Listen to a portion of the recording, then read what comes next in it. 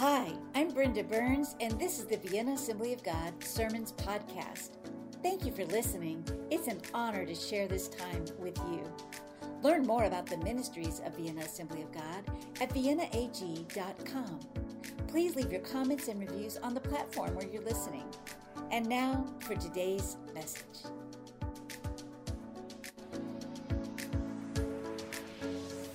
All things new. So we've looked at the reality of the new birth. We've looked at the hope of second chances and the truth of the coming new heavens and new earth. Our main scripture for this focus is 2 Corinthians 5:17, which reads like this.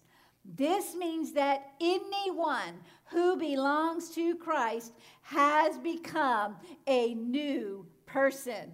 The old life is gone. A new life has begun. As we have been enjoying the newness of spring, and I can say sometimes enduring the realities of pollen. Anybody else been having that? I thought I was going to rub my eyes out earlier this week. It is symbolic every year how we are happy to be done with the drabness and cold of winter and to celebrate the warmth and the color and the bounty of spring.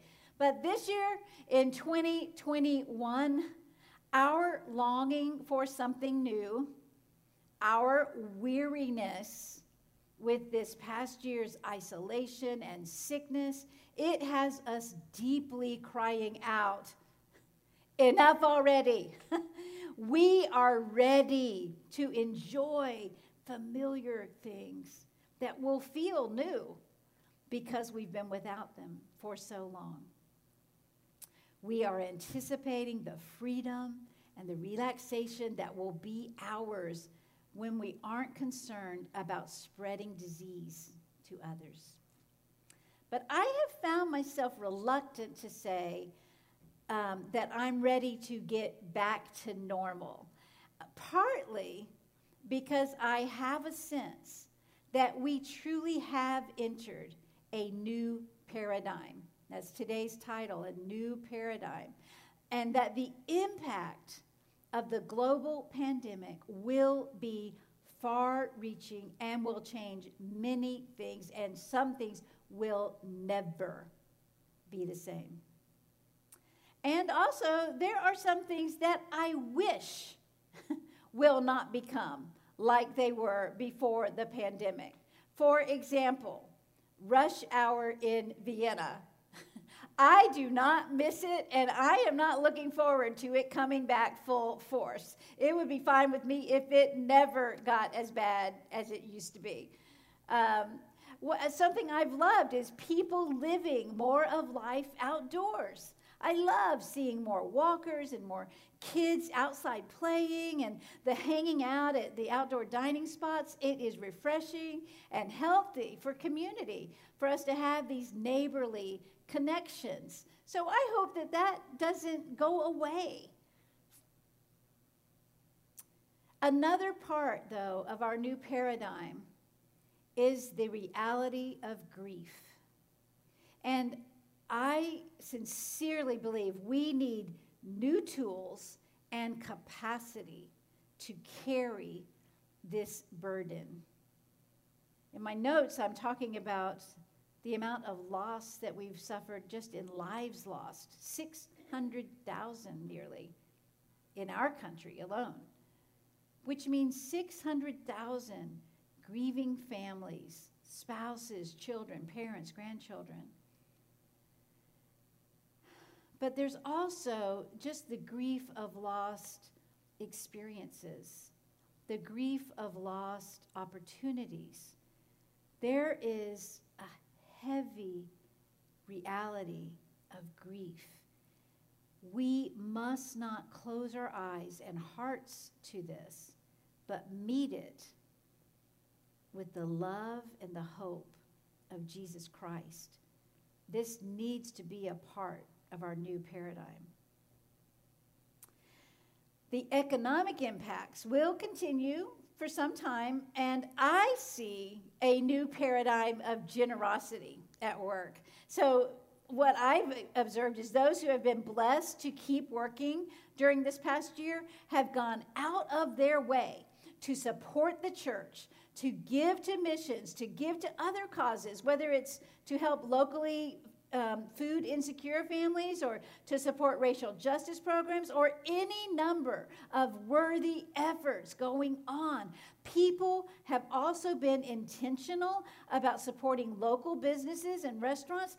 This cycle of generosity, it breaks the confining chains of a scarcity mentality, and it creates an environment for flourishing and abundance. We will always have enough to share if we trust God to provide. And I want to see that generosity paradigm just keep going forward and going forward.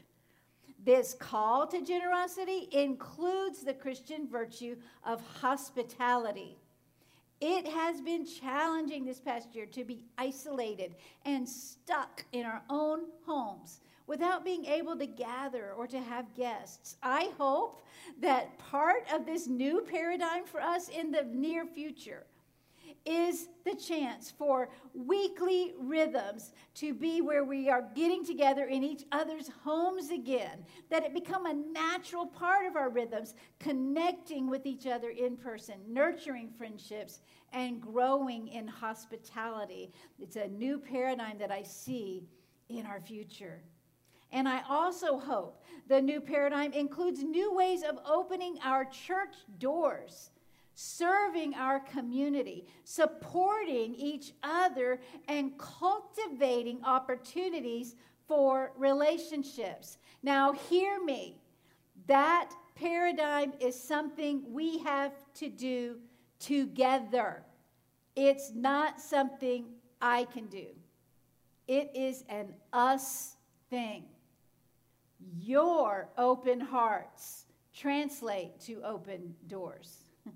Your willing hands will create service opportunities. Your flexible schedules will make room for meaningful outreach. And we together can create a new paradigm for this church to flourish according to God's plan for us. Is there an amen in the house? Amen. Amen.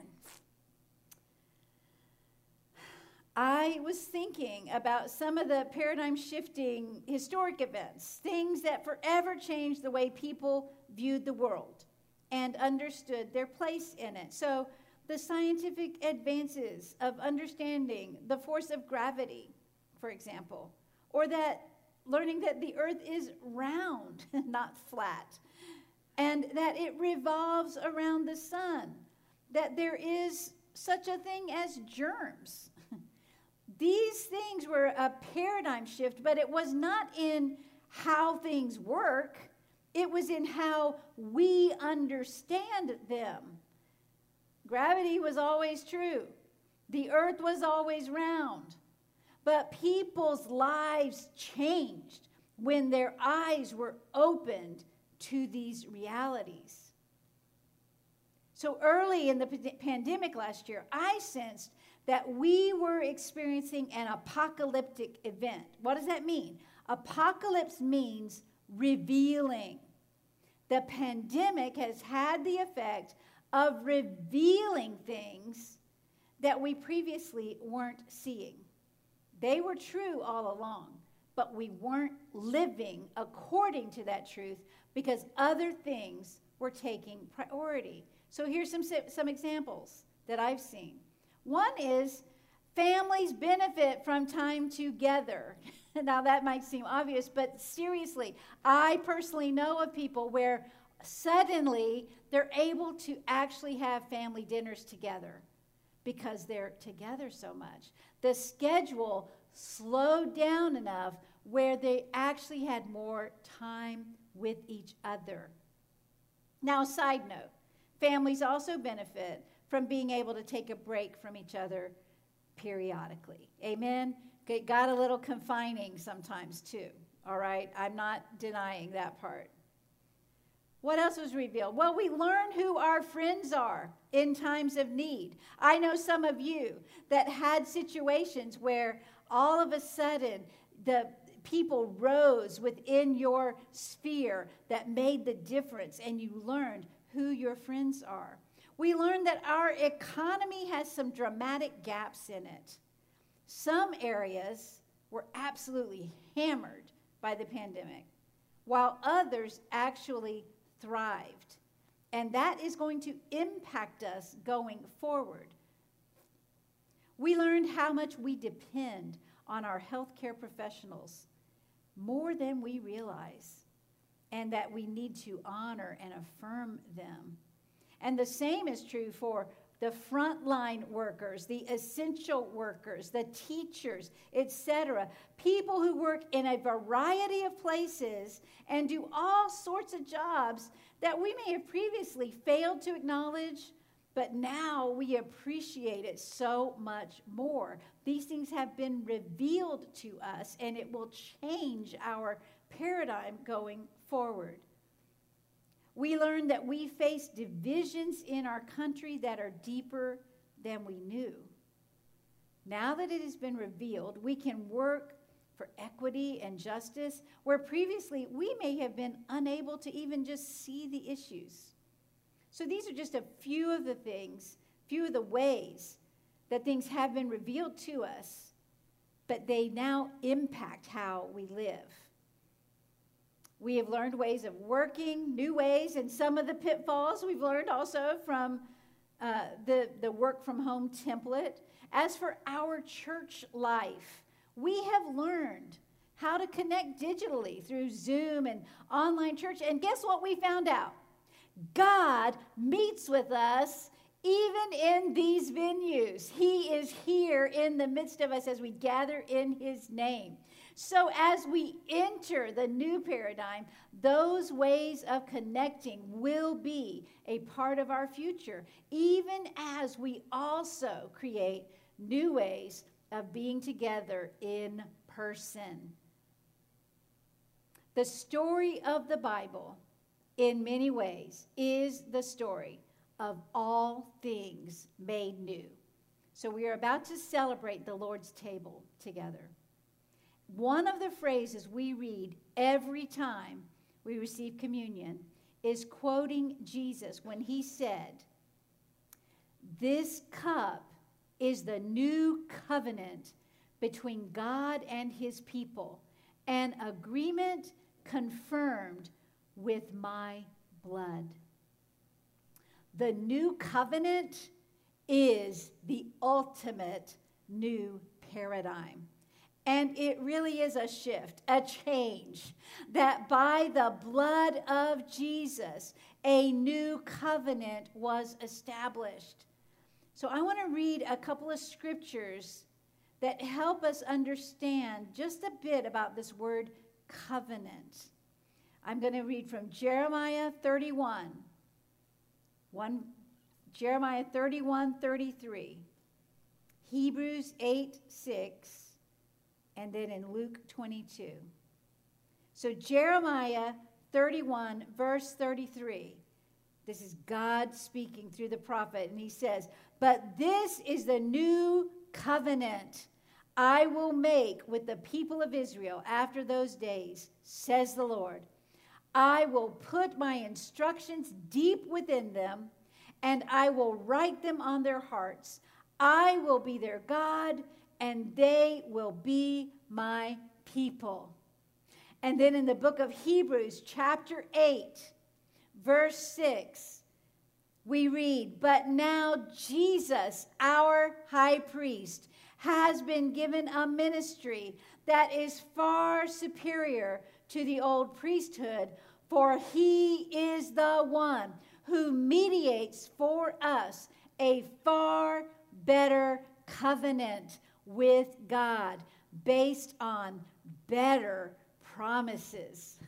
We are in the new paradigm of the new covenant, and I am so thankful to God for that reality.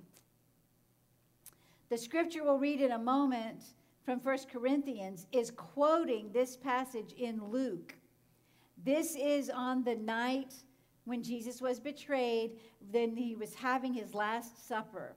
So in Luke 22, verse 19, it says, he took some bread and gave thanks to God for it. Then he broke it in pieces and gave it to the disciples, saying, this is my body, which is given for you. Do this in remembrance of me. And then after supper, verse 20, he took another cup of wine and said, this cup is the new covenant between God and his people, an agreement confirmed with my blood, which is poured out as a sacrifice for you.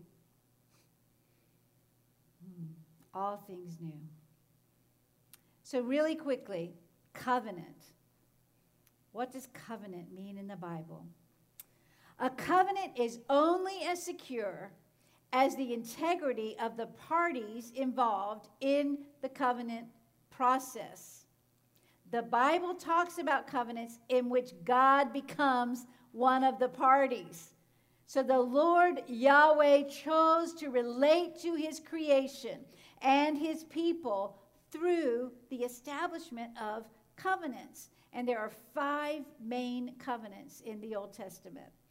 The first one was with Noah and his descendants after the flood, promising that God would not destroy the earth by water again. He also said he would maintain the seasons and cycles of nature as long as the earth would stand. This covenant, as a sign, he set a rainbow in the sky. And this was a unilateral covenant, meaning only one party, God, had to keep its terms. It doesn't depend on what we do. It didn't depend on what Noah did. God was going to keep this covenant no matter what.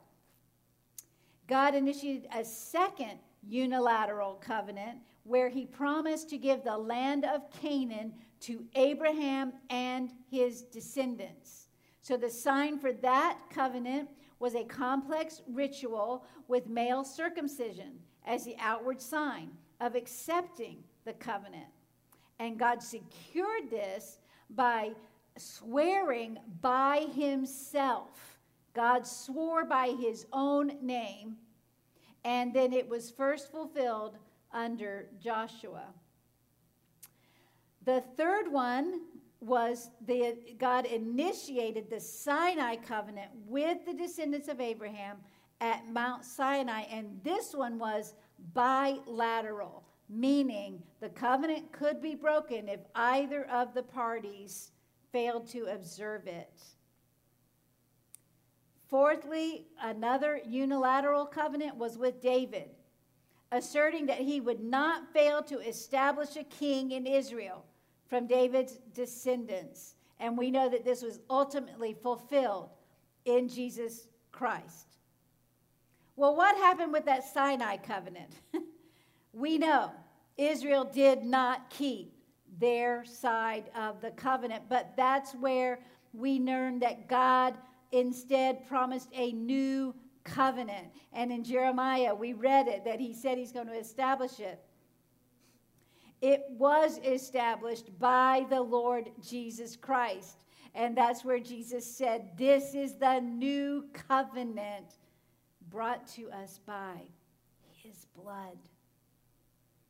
So when we were singing today, you are worthy. Worthy is the Lamb who was slain. This is amazing grace. Because we have been brought into this new paradigm, this new covenant that is true for us. And what is required is that we simply have it revealed to us and receive it. And then we are in this new relationship, this new life. If anyone is in Christ, he is a new creation. The old life is gone. The new has come. The new covenant is ours through Jesus Christ. It is eternal. It is steadfast. It is reliable. It is secure. And it changes everything. We are no longer,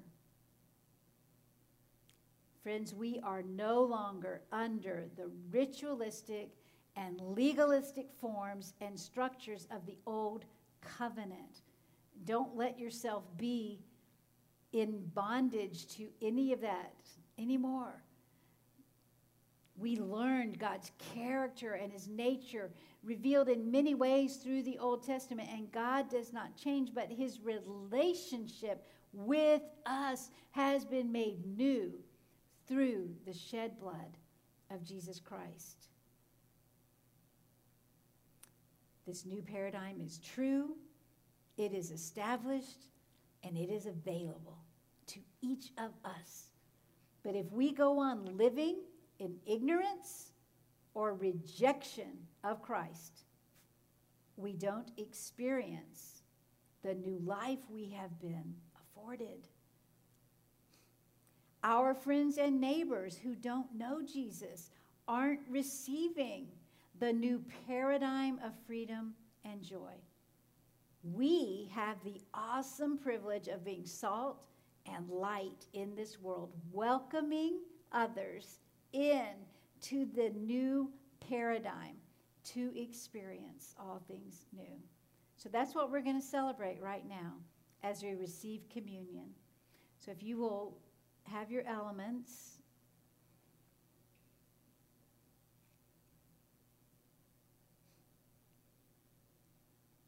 We do this in remembrance of our Lord and Savior Jesus Christ, the worthy one, the Lamb of God who was slain before the foundation of the world, whose blood has redeemed us and brought us into new covenant relationship with God.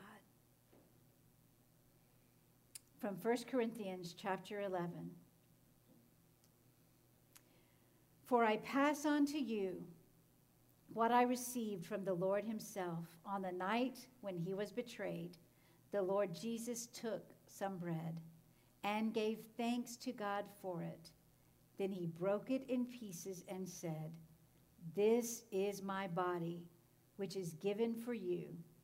Do this in remembrance of me." Let's pray over the bread. Thank you for your body, Jesus.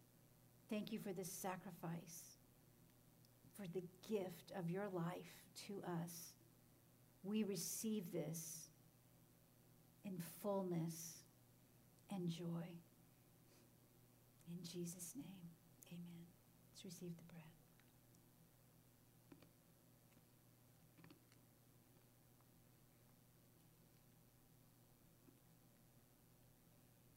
Verse 25, in the same way he took the cup of wine after supper, saying, "This cup is the new covenant between God and his people, an agreement confirmed with my blood," the precious blood of Jesus.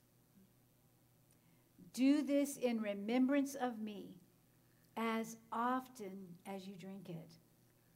For every time you eat this bread and drink this cup, you are announcing the Lord's death until he comes again." Let's pray over the cup.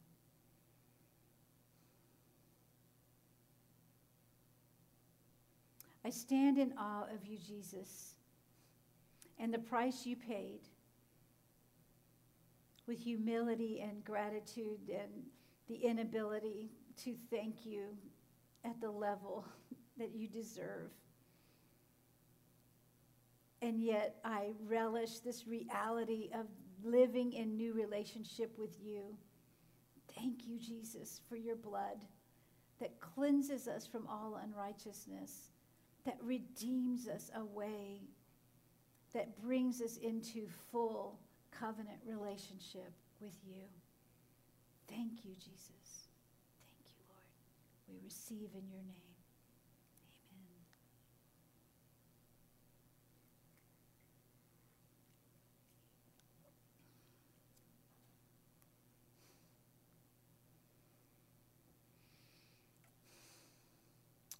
Don't grow weary, but believe that we are in this new paradigm. We have things to work on together in crafting what life is going to look like in the coming days. But as we do this, empowered by the Holy Spirit, because of the new life that has been given to us, we will be enjoying, flourishing in the new paradigm that God has for us. I love you so much. Let's go out and make it a great day, and I'll talk to you soon. Amen. Amen. If you enjoyed today's message, why not share it with a friend? I invite you to subscribe at Apple Podcast and our YouTube channel. We'd love to hear your feedback and comments. So glad that you were with us today. Look forward to seeing you next week. At Vienna Assembly of God, we love God, others, and life, and we're leading our community in a growing relationship with God.